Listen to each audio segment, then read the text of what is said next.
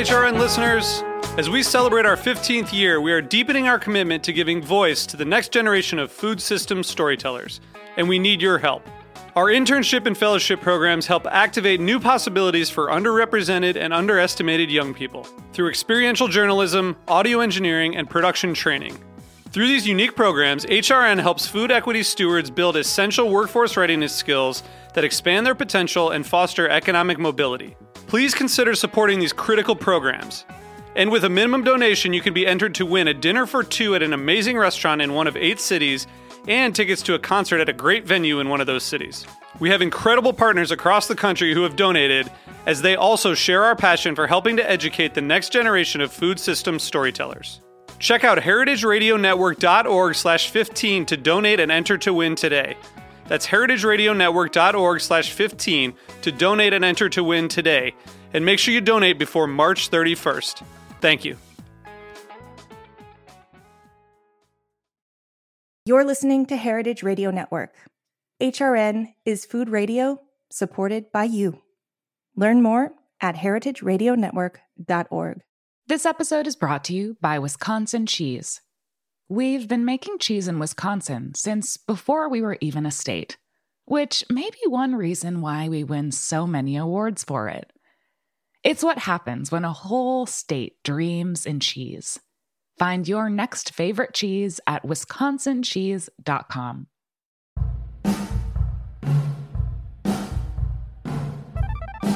You're listening to Fields, the podcast. I'm Wythe Marshall. And I'm Melissa Metrick. On Fields, we're bringing you the stories of people who are working in the world of urban agriculture. For money, for fun, for art, for justice, to feed the hungry, to green the city, or to uncover its history. In each episode of Fields, we'll delve into one kind of food that's grown in cities, one technology used to grow, or one project that teaches us something about our relationship to farming in urban environments. Moreover, we'll investigate all the whys behind getting up in the morning and working as a farmer in the city today. You don't need to be a farmer to enjoy this podcast, or even a foodie. We're going to tell fascinating stories and break down the realities and possible futures of urban farming to their elements. Welcome back to Fields, the unfinished story of urban agriculture. I'm Wythe Marshall, as always joined by... Hi, I'm Melissa Metrick. And our amazing studio engineer, Liam Warner. Hey, Liam. And we are here in Season 4 in 2023, late 2023. Lots of stuff going on. It's fall, finally, here in New York City. And Melissa, you're back on the farm. And I am back trolling the internet reading about indoor farming, as are you this week. So, there's various things to discuss, but I take it one topic that we're both interested in is what's going on with specifically sort of high-tech urban indoor ag. So maybe that's something we will discuss today. Yeah. So, Wythe, I know that you study this topic. You study this topic a lot, and you've done a lot of research on it. So what have you noticed recently going on with indoor agriculture, especially when it comes to finances and what is actually happening to these businesses in 2022, 2023? Right. In 2022, 2023, you could say that a long predicted correction to the market, to use economic speak, has happened, where the very high-tech farms that took out a lot of venture capital to cover their capital costs and now their operating costs have run out of runway. So they no longer can raise enough money to keep going. And many of them, perhaps all of them, are not really revenue positive. They're not really making money selling lettuce that is grown in a very, very expensive way, or baby greens. There's a question about berries. Maybe that is one way to go, that you can make more money because they're sort of more premium. But yeah, for a lot of the farms that are growing lettuce, they're going out of business. Yeah.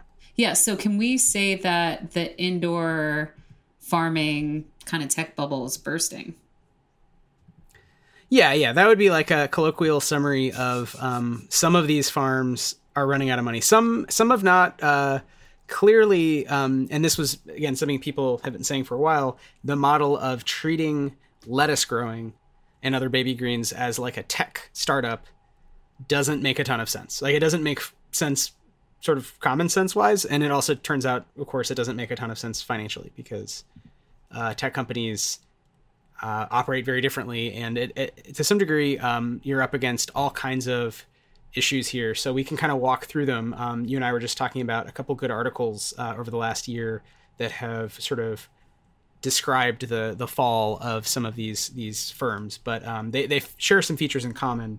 And at the end of the day, it's just hard to make that much money selling lots and lots of lettuce. Yeah, and one of the things that I was reading in this article from Fast Company that pretty much is the indoor farming bubble bursting or whatever? Like, that's kind of pretty much what the title is. And they were just talking about in the beginning that a lot of the investors of these companies are they come from a tech background. And so it is a sense of how expensive is it to actually build these facilities? And if they cost millions of dollars, and also if each company touts that they're going to build their own software, how expensive is that going to be if they're building all of their own software, all of their own new technologies and things like that? And also just coming from not a food producing economy or thinking of it economically as producing food, but thinking of it economically as a tech startup, which growing food is very different, especially in making money via a tech startup, right? I don't know. Yeah, I mean, you raise a lot of questions. I think that's one of the issues is not just the investors. It's not like investors are creating this bubble so much as people who are boosters, as we might call them in the history and anthropology of tech, are saying we have a tech solution for something in society that's a real problem. So, people feel in the United States there's an opportunity to grow and sell more sort of high value produce that tastes better, that's fresher, that's grown in a more sustainable way, yada, yada, yada. Well, I have this technological solution, and they're creating an ecosystem where there are investors who might say, yeah, I'll, put some chips on that bet, right? I'll see if this pans out. And a lot of investors put a lot of money for a long enough time where there are now, several of these companies were really, really big in terms of high-tech farms in the U.S., which was not, up to this point, a sector really. And farming in the U.S. has mostly been, outdoor, not as high-tech. So there are places in the world where indoor is more common, although almost all greenhouse. But in this case, we're talking about a mix of high-tech greenhouses using computers and trying to adjust sort of settings so that greenhouses are really maximizing, heat and light, but also sunless farms, indoor vertical farms where you're having to spend a ton of money on lights, for example. So really high capital costs just to get started, and then really high operational costs to keep going, to give the plants enough lights and to dehumidify and lower the temperature enough because it gets really stuffy to keep them happy.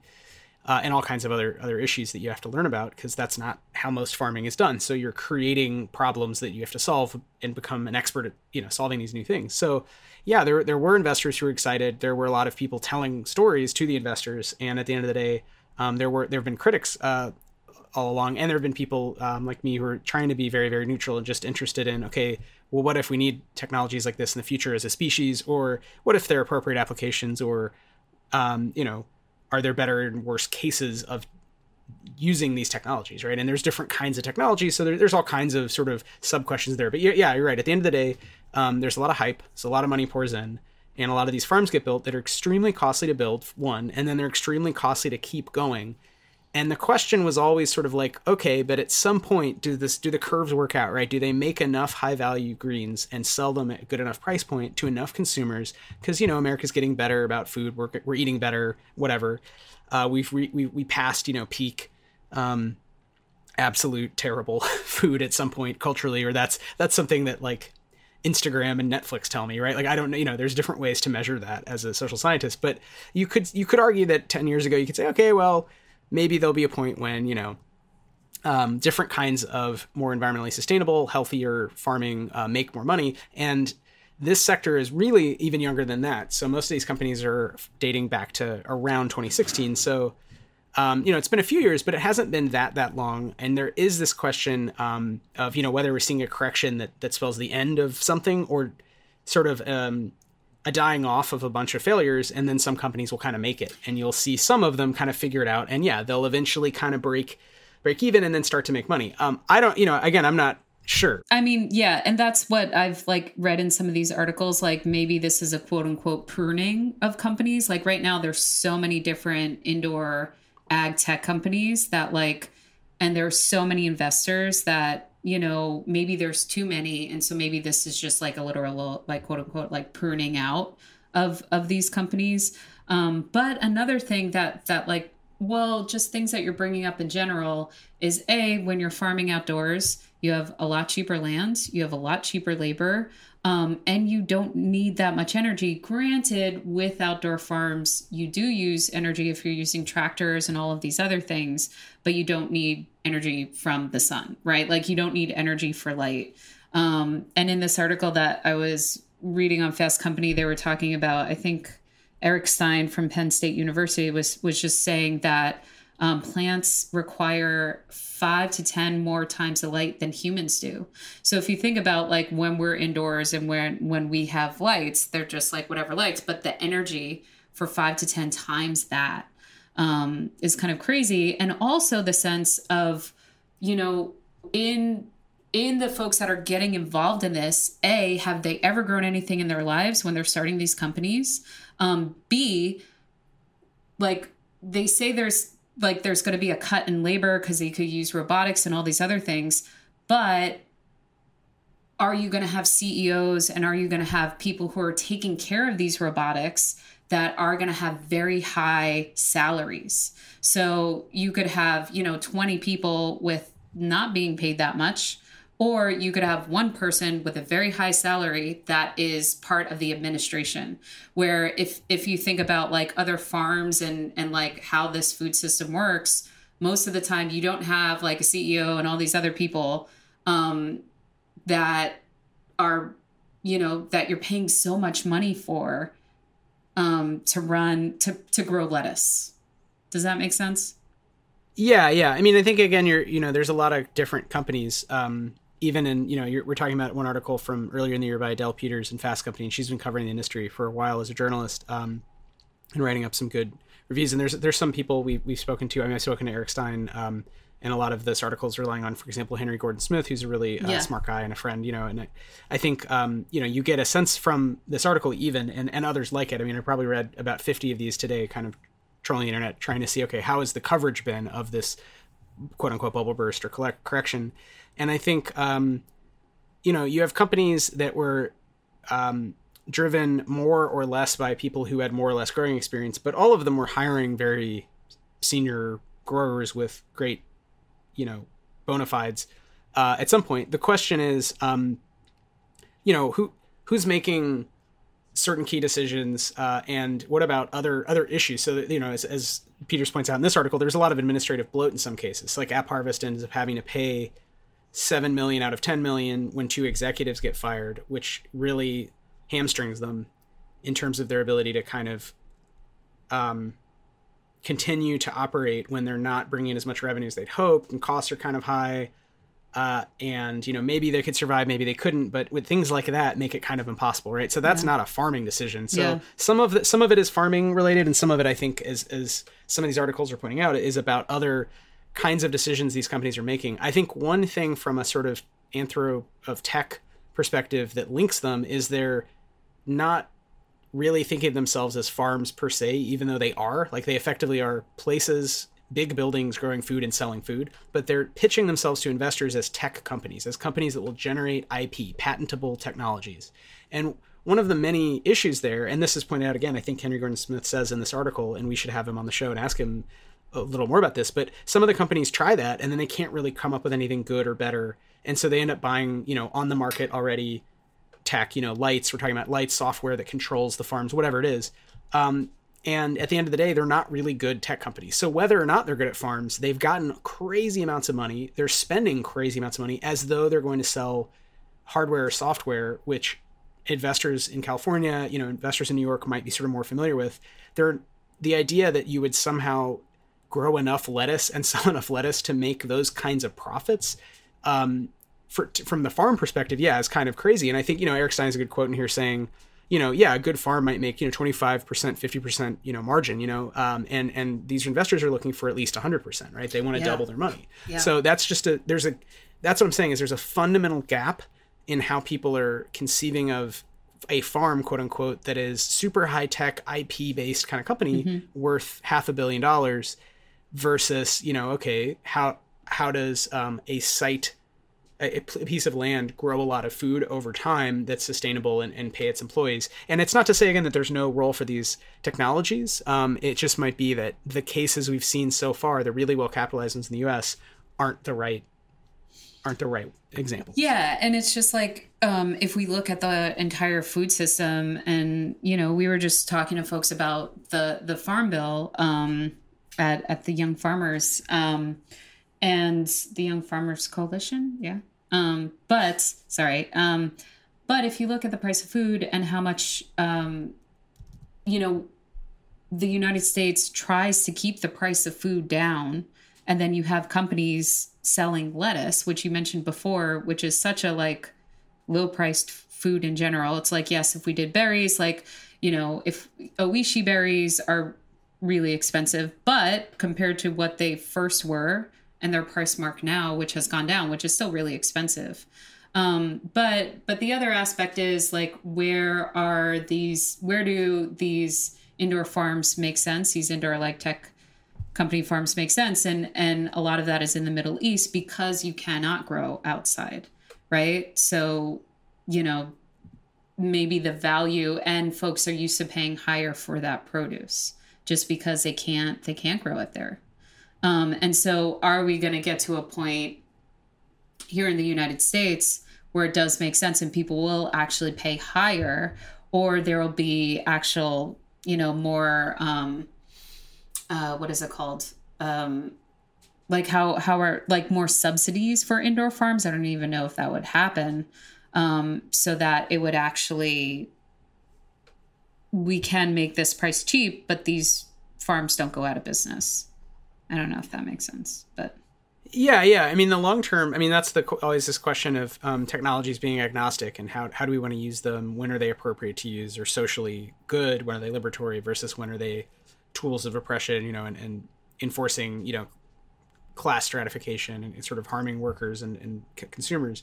And in this case, the idea, a priori, the idea of using less water, avoiding to a large degree bacterial contamination, and having high quality, like really tasty produce sounds good. And maybe even if it's not everything, but it's just one option, it's some percentage of kind of higher end greens, it sounds kind of not too scary. But right, to your point, if you're competing, you're not just competing with California, you're competing with like upstate New York in the New York City, New Jersey greater area, right? The tri-state area. There's plenty of good land not that far from the city. So it's not even like, oh, that's been on a truck for a week from the Central Valley in California. It's like something, the competitors to some of these products have been on a truck for just a few hours from upstate. And it's perfectly good food.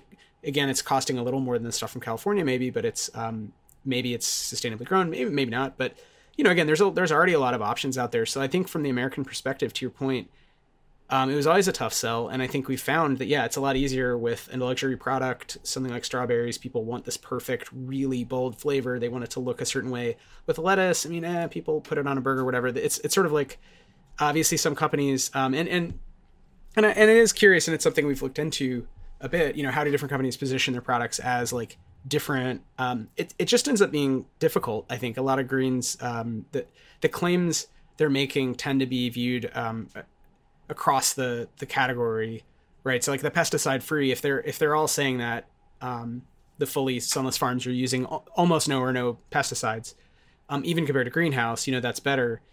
It still doesn't really differentiate your specific brand. So that comes down to, how well your business is managed. And some of them obviously are managed better than others. But I think to your point, in the long run, maybe in the US, there's more of a place due to climate disruption, due to someone figuring out some ways that these technologies can be put to use more efficiently.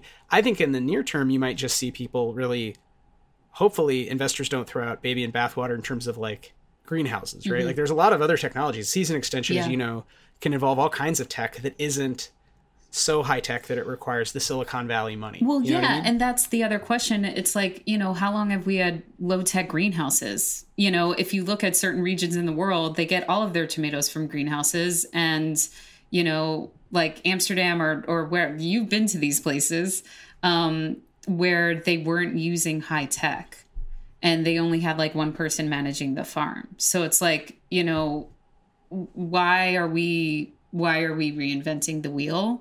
But the other thing that I kind of wanted to discuss are companies that have been working that I don't know if they would consider themselves like an indoor tech farm, but I think about Smallholds. And I think at first they started selling their technology. So they actually started selling these small farms to places. So they were actually selling that technology. And now it's strange that they're selling more their product. So now they're selling mushrooms. And they're probably still selling these like smaller farms and stuff, but it seems like they just got a bunch of investors, but they're also selling something that, I feel like if anybody wanted to, they could probably figure out how to grow lettuce. And honestly, if anybody wanted to, they could probably figure out how to grow mushrooms too. I teach classes about it. But they also have this more niche product, right? And not only like a niche product, which is mushrooms, but a like niche variety product of mushrooms. So it's like, oyster mushrooms and lion's mane and trumpet mushrooms and all these different things that they're selling instead of just a regular, button or bella mushrooms that are grown indoors also. So it's just kind of interesting to see the companies that are right now, quote unquote, like doing good and expanding, and who knows what's going to happen with them. But I don't know. I just find it interesting that they initially started by selling their technologies and how now they're selling they're doing a multitude of things. So I don't know. Yeah, I mean, I think they were selling mushrooms, but right, they were kind of branding on having this kind of cool grow environment in co-branded with a restaurant or a bar or some other kind of space, a hotel. Whereas now they're focused on, they have farms, basically. They have distributed farms that they run, and then they're just mainly selling the product into retail. And that makes sense. Retail is a bigger opportunity than restaurants, and more stable.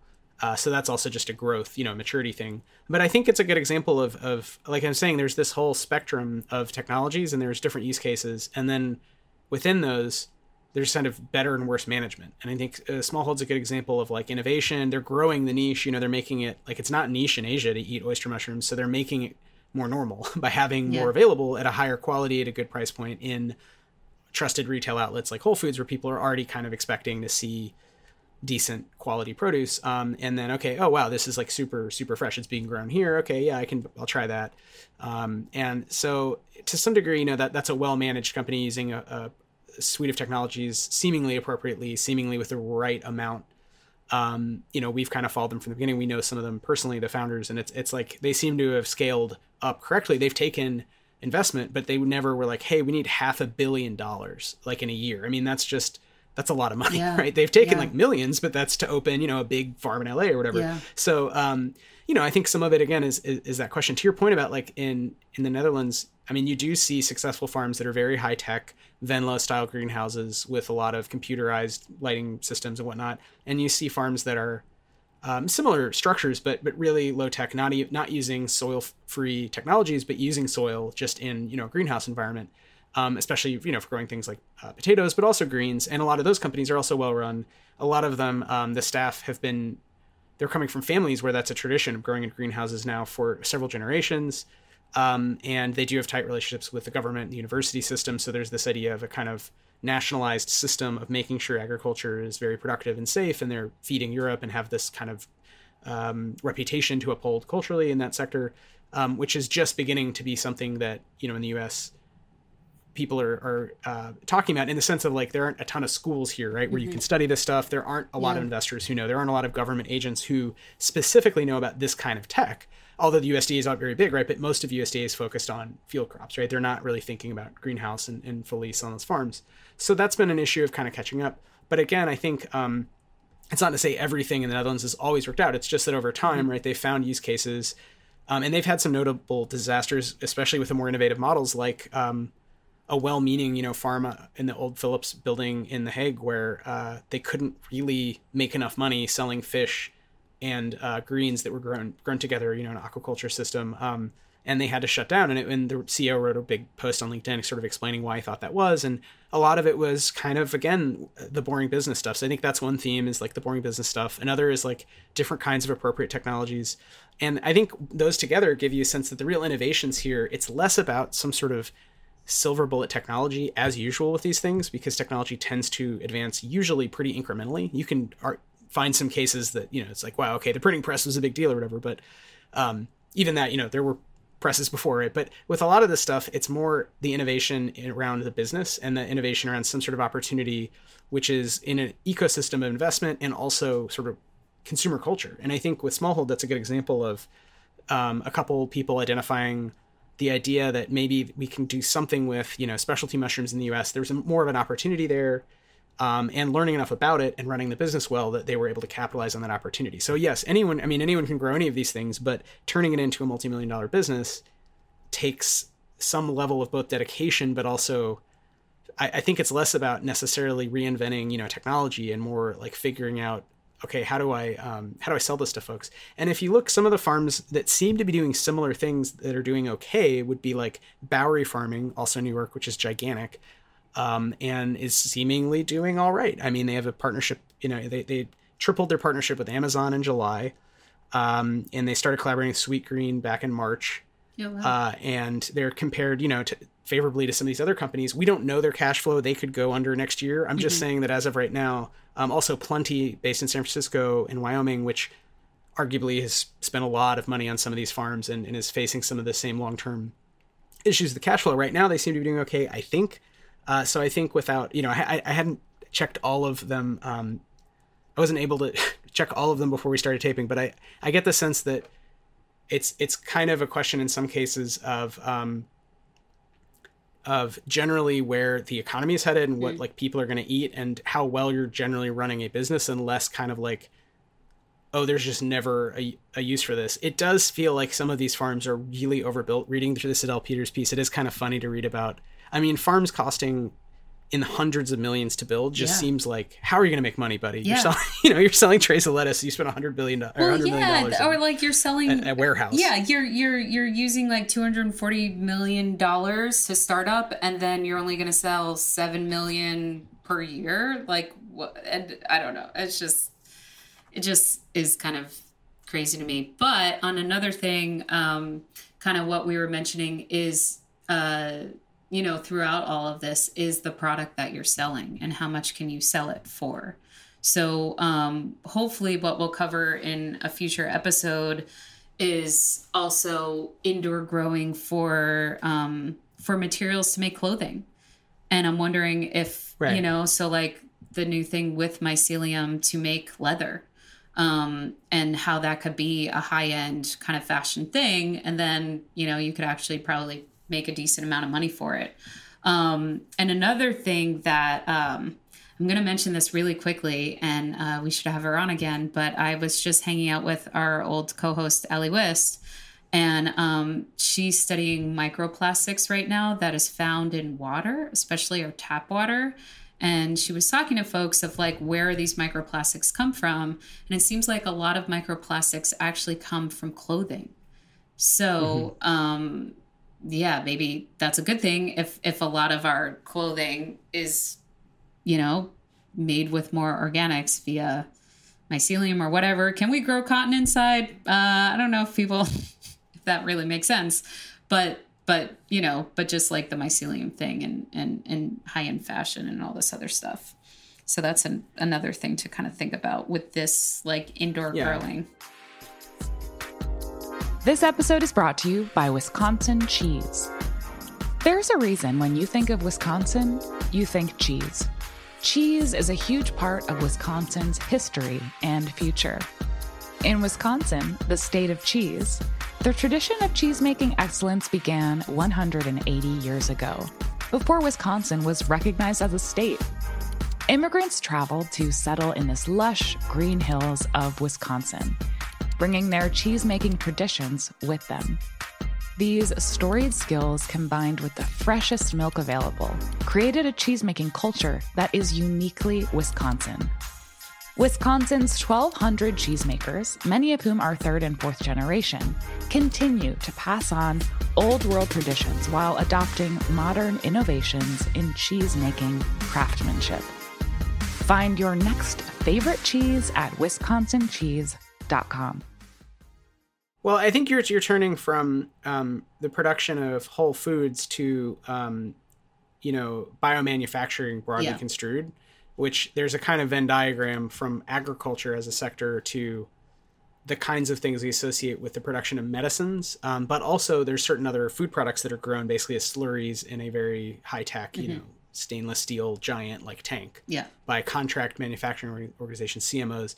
And on their pathway to get to the CMOs, they go through CROs, contract research organizations, which grow them in smaller but similar, bioreactor environments where they're trying to very, very, very, very, very fine-tuned way understand like inputs and outputs of a system, which, is how we get certain products that we need. A lot of medicines, again, are kind of, I don't know how people think they're made, but they're at the end of the day, they're coming from essentially, synthetic chemicals, or they're grown by, bacteria or yeast, right?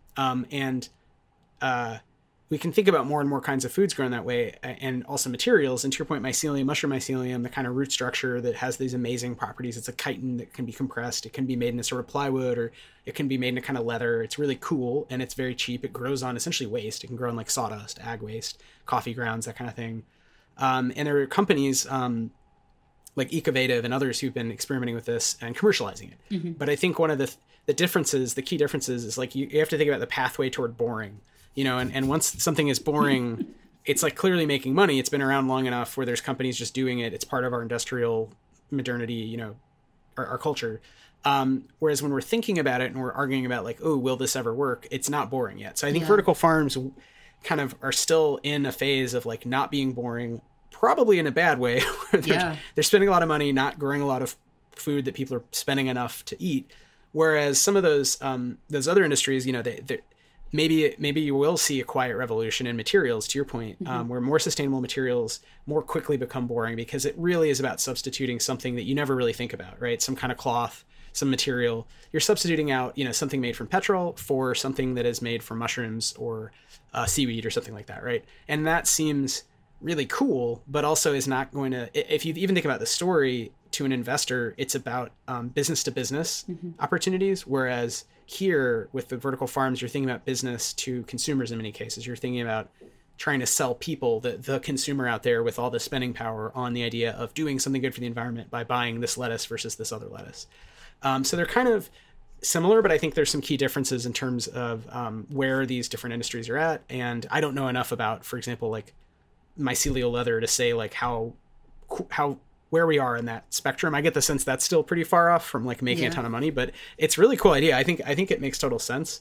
And I do worry. One of my biggest worries about the collapse of vertical farming, if I'm honest, is the perception, is that normal people, investors, politicians, scientists at USDA, people who have some say in these matters would turn away from this stuff and say, that kind of futurism, that vision of the future of controlling the environment really in a tight way, is just, dumb. Right. And I think, again, it some of it is is it problematic? It's like aligned with that metaphor of controlling the world that leads to like colonialism. But I think some of it, to questions you've asked before, is probably necessary given serious climate disruptions we're facing.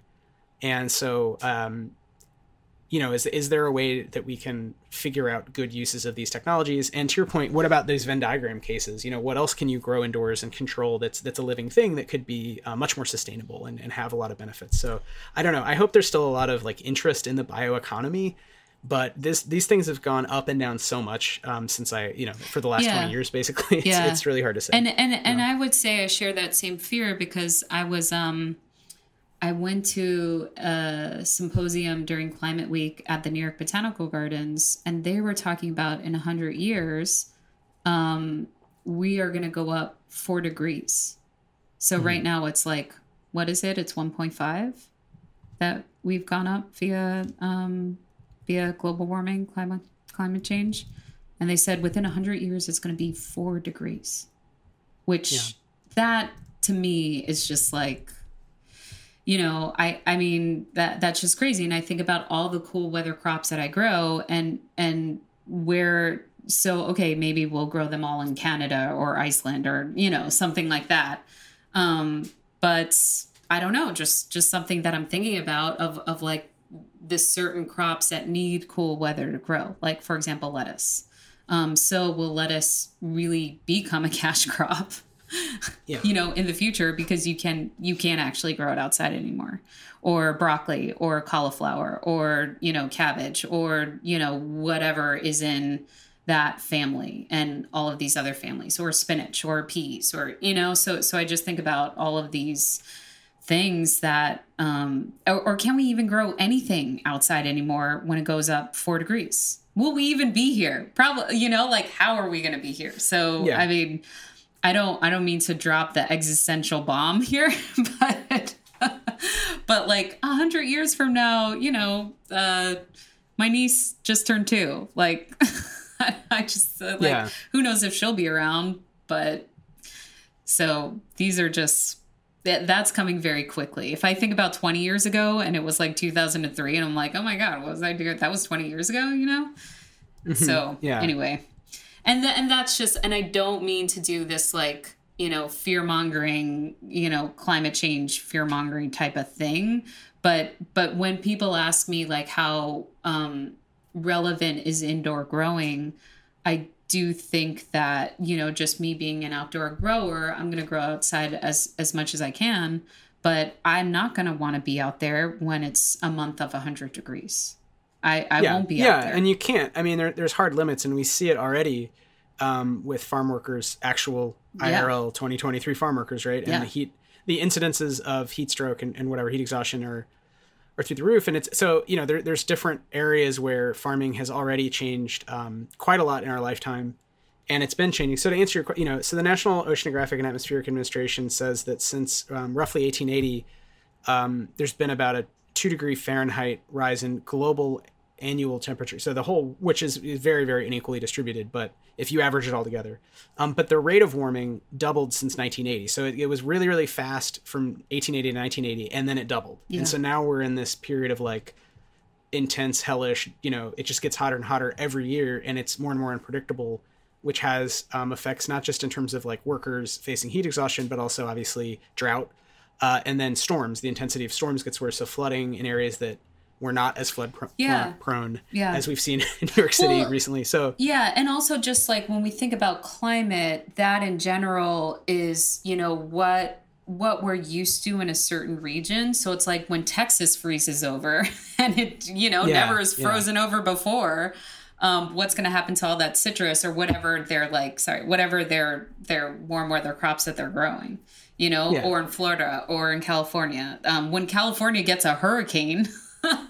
Not funny, but right. But it's funny in the sense of it's so it's hard. That's the human reaction to like these things that are so from outer space. It's like, wow, what can you do? But kind of laugh at it's like the movie Don't Look Up. I think really is the best cultural artifact we have to date that captures some of the feelings around climate disruption. To your point, I mean, I think this is one of the issues from science fiction studies that like it can seem like, oh, this stuff is all nonsense and we'll never get to some of these points and technologies won't pan out or whatever. But I mean, people have been saying that for a long time. I mean, there are probably people, oh, this won't impact my life. This won't impact my life. And I think for millennials, especially for Marxist millennials, it should just be obvious. It's like, well, this stuff really, really matters, guys. Like we've seen it. We saw the internet give rise to a whole new sector of the economy, right? We've seen agriculture change in our lifetimes if you study ag. And obviously because of the rate of change increasing with the literally, even if you just took temperature and you controlled for other things, that would cause, to your point, all these other changes about what crops can be grown where, for how long, and worker health and all that. So some of it, that does point to the need for some level of continued investment in research in controlled environment agriculture, indoor growing, which I think will happen. And I think a lot of the question is, I think like everything else, it's subservient to this bigger economic system. So currently in the economic system we have on most of Earth, it's the quote unquote free market. It's the idea that there have to be firms that can make money doing a thing for a thing to exist, basically. And that is the question right now. Can people make money selling high-end lettuce grown a very specific way? Can they do it with cannabis? Can they do it with strawberries? Whatever. I think that is a different question from maybe in 20, 50 years, we have a different political economy because of worsening climate disruptions, where we no longer have the same free market. Maybe it's even just, we've moved toward a social democracy with more constraints, more nationalization. And maybe one of the sectors, along with hopefully like healthcare and transportation, that is more nationalized would be agriculture, for the simple reason that, again, if we don't have food, we'll all die because we don't have food. So it seems very simple that you would just say, all right, that's an easy one. We should get together and kind of plan out what's going to be an effective way to make sure people have food. It does raise the question about like foods we're used to eating if we're willing to pay a certain amount. Yeah. And again, some of that stuff has changed in our lifetime, but it's mostly been controlled for well enough. And I think inflation, this is not exactly the same, but it's like, this is the first time we're having to feel, oh man, I'm used to paying X for this food and suddenly it's 2X. Yeah. And that's just mad annoying. Yeah. Even if I feel like, oh, I should like be better than that and just not buy it or whatever. And I'm like, no, like I'm super annoyed. I want to buy like the organic, whatever, oat milk, Well, yeah. And I know I shouldn't be buying milk anymore. Like I know I shouldn't be buying milk, but like grass-fed milk is now $10 for a half a gallon. Yeah. I was like, are you kidding me? But with my ethical thing, I'm just like, well, if I was really ethical, I wouldn't be drinking milk in general, full stop. But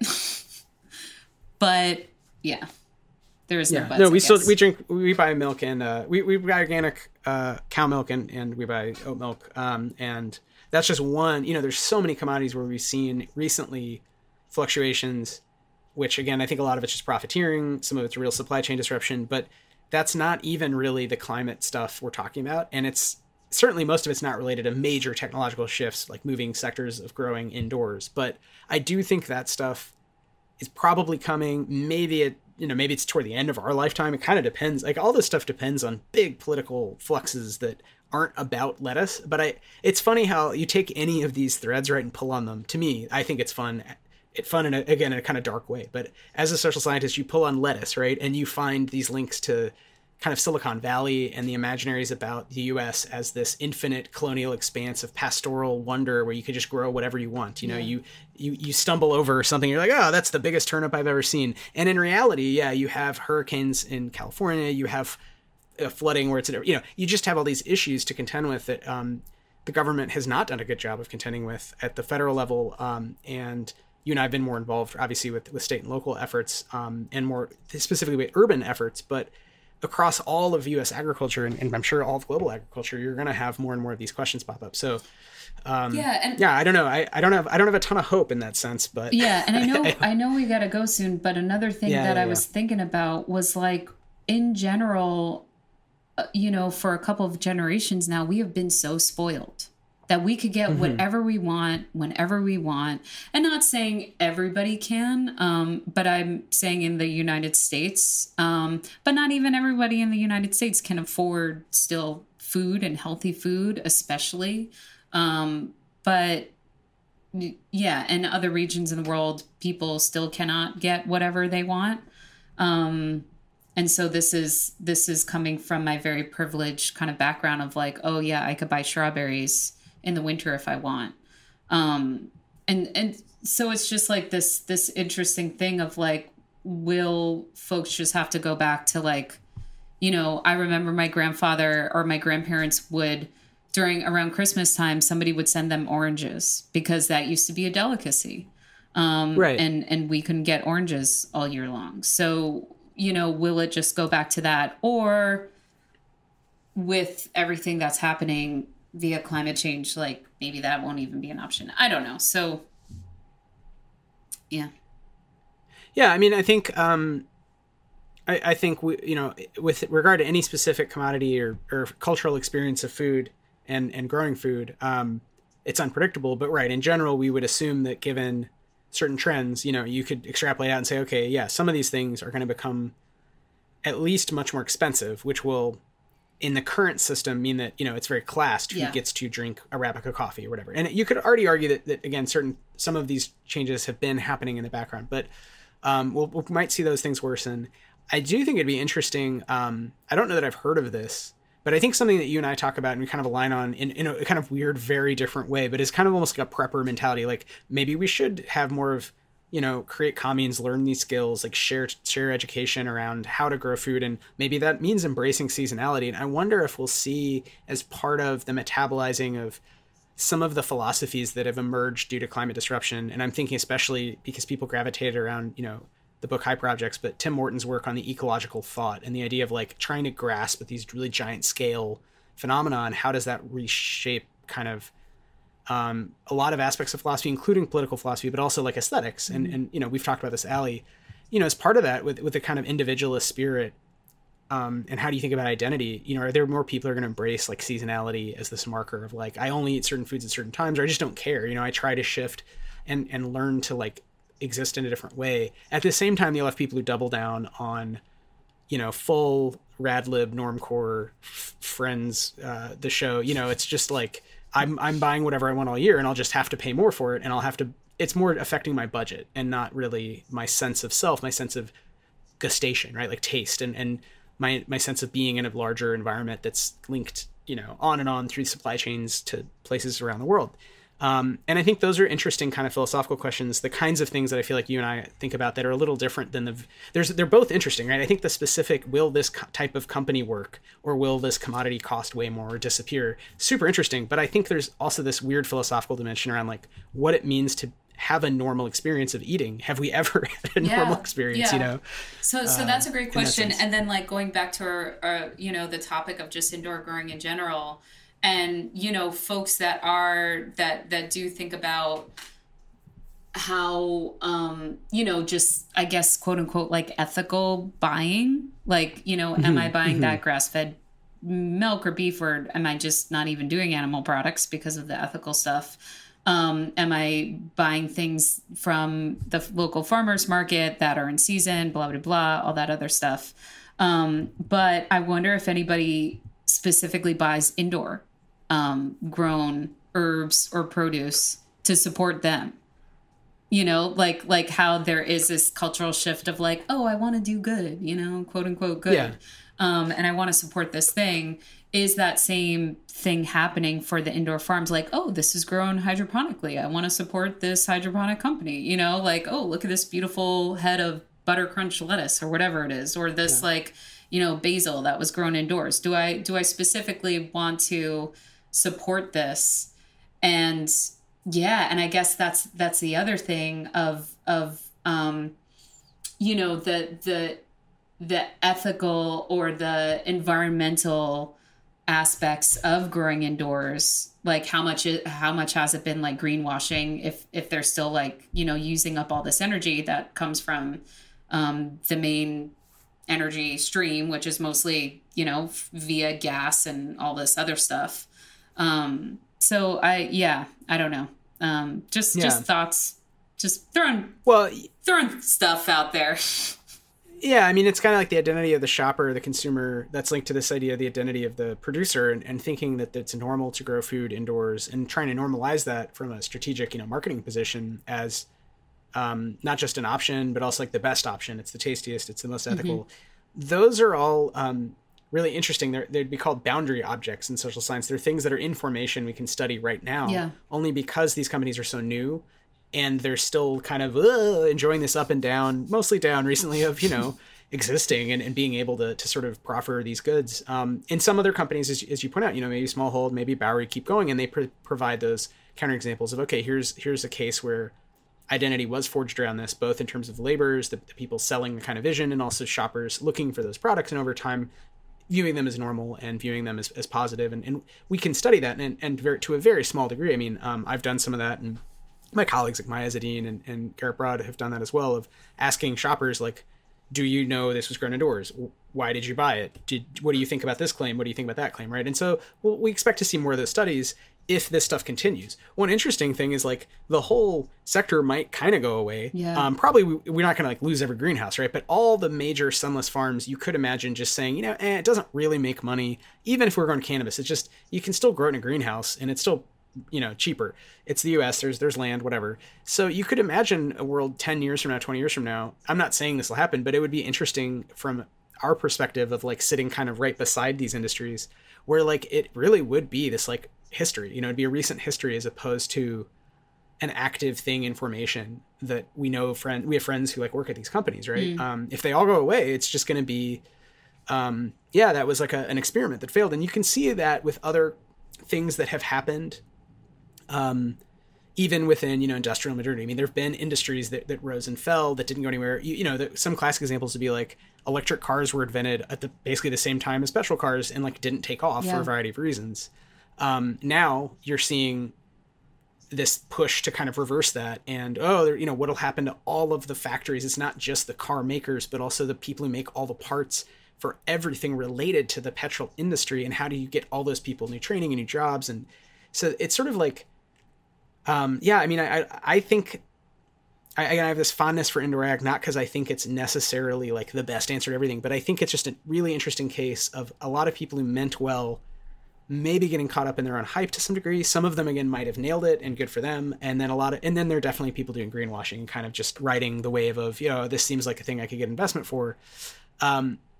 And you see this snowball effect of, okay, it goes from, it was just sci-fi, and then there's a whole bunch of these farms, and now, they're just one by one all going bankrupt. And it's frankly just really weird to have lived through it, know, kind of. And maybe you feel the same way because you know a lot of these folks as well. So we can come back to this subject, but I think this at least lays out that it's like one of the things you and I have been discussing in between seasons 3 and 4 of Fields. Yes. And yes, thank you. Station plug. You're listening to Fields, the podcast. Yeah, and also hopefully throughout this new season 4, this topic will come up and again, and we'll see how it even changes throughout the next couple of months. Right. Yeah, because it's already changed so much within us studying it and being around it in general. So, yeah, much to still think about and discuss. We'll see where it goes. I do like those Oishi strawberries. I'm not a rep for the company. They're really expensive though, but they're not that bad. But TBD. Yeah, that's also just one last thought. I've always been impressed because a lot of people have presented very valid criticisms of indoor growing broadly construed from the very beginning of my researching it, and I've been very as a eco-socialist like amenable to the critiques, with the exception that a lot of people have told me this stuff doesn't taste good. And from the very first time I tried it, most of these companies, they were growing really, really tasty food. I don't think we're going to lose that. I think you can achieve those results outside. It's just, it may actually be that, again, in some other alternate physics universe where like the money makes sense, it uses slightly less electricity, right? Or someone invents some super light. There is a world where like this stuff floods the market because it just tastes a little better. And if it comes down in price and it's about the same as field grown, then at least for like that, when you really want to taste greens and salad, you're buying the indoor stuff, right? I don't know that that'll happen, but it's just something that's always been on my mind about like, it does actually taste pretty good. Well, I think about Farm One and who are they selling to? They're selling these, interesting herbs to tasting restaurants. So, where is it going to, like, if you have those high-end chefs being like, oh my God, this tastes amazing. Yes, you should pay $100 for 4 plates, small plates for 1 leaf, then, and that goes to the whole class thing, the rich get Arabica coffee and Farm One curated plates, and the poor can eat leather grown from mushroom roots. I don't know. But we're not there yet. And Farm One itself, to their credit, have tried to change that dynamic quite a bit. But mushrooms, I think there's all the more reason roots. Well, I was trying to be colloquial with the word mycelium. We say mycelium a lot on this show. But we should have on, folks from Farm One as well, and all these farms, and give them a chance to kind of voice their thoughts on this rise and fall narrative, and whether that's even maybe it's the wrong narrative, just again as someone who has looked at some of these historical trends, I'm not sure that this is the end of anything other than maybe some companies couldn't cut it, but that said, let's figure it out. We'll get to the bottom of this somehow, figure it out. Melissa. Next 4 months. The Mulder and Scully of high-priced lettuce growing regimes. Well, with that, I think this is a good intro to season 4. We're going to keep talking and invite some people to join us and keep having fun over here at Fields. So thank you to everyone who listens. Thanks to Liam and Heritage Radio Network for allowing us to make the show. Yeah, thank you, everyone.